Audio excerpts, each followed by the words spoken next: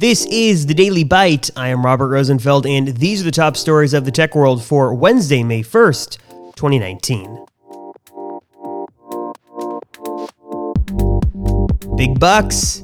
Apple ponied up more than $4.5 billion to Qualcomm as a part of the two companies' settlement agreement. That figure was revealed in an earnings report from Qualcomm for this quarter, and rumor has it that Apple opted to pay the money to have access to Qualcomm's cellular modems, which rumor has it should be ready for primetime 5G coming to iPhones in 2020.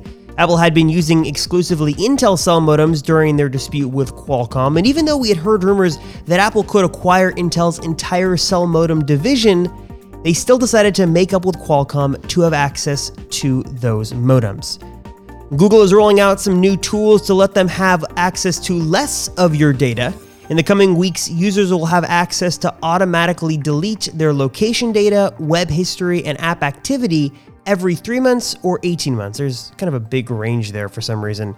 The information is obviously very valuable to Google, but after some mounting external pressure, the feature will be rolling out to users as an adjustable option soon.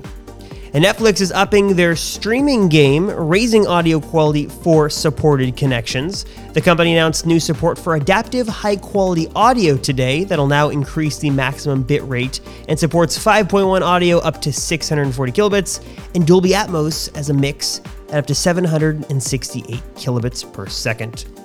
For links to today's stories, ways to support the show, and a whole lot more, visit robustech.com/dailybite.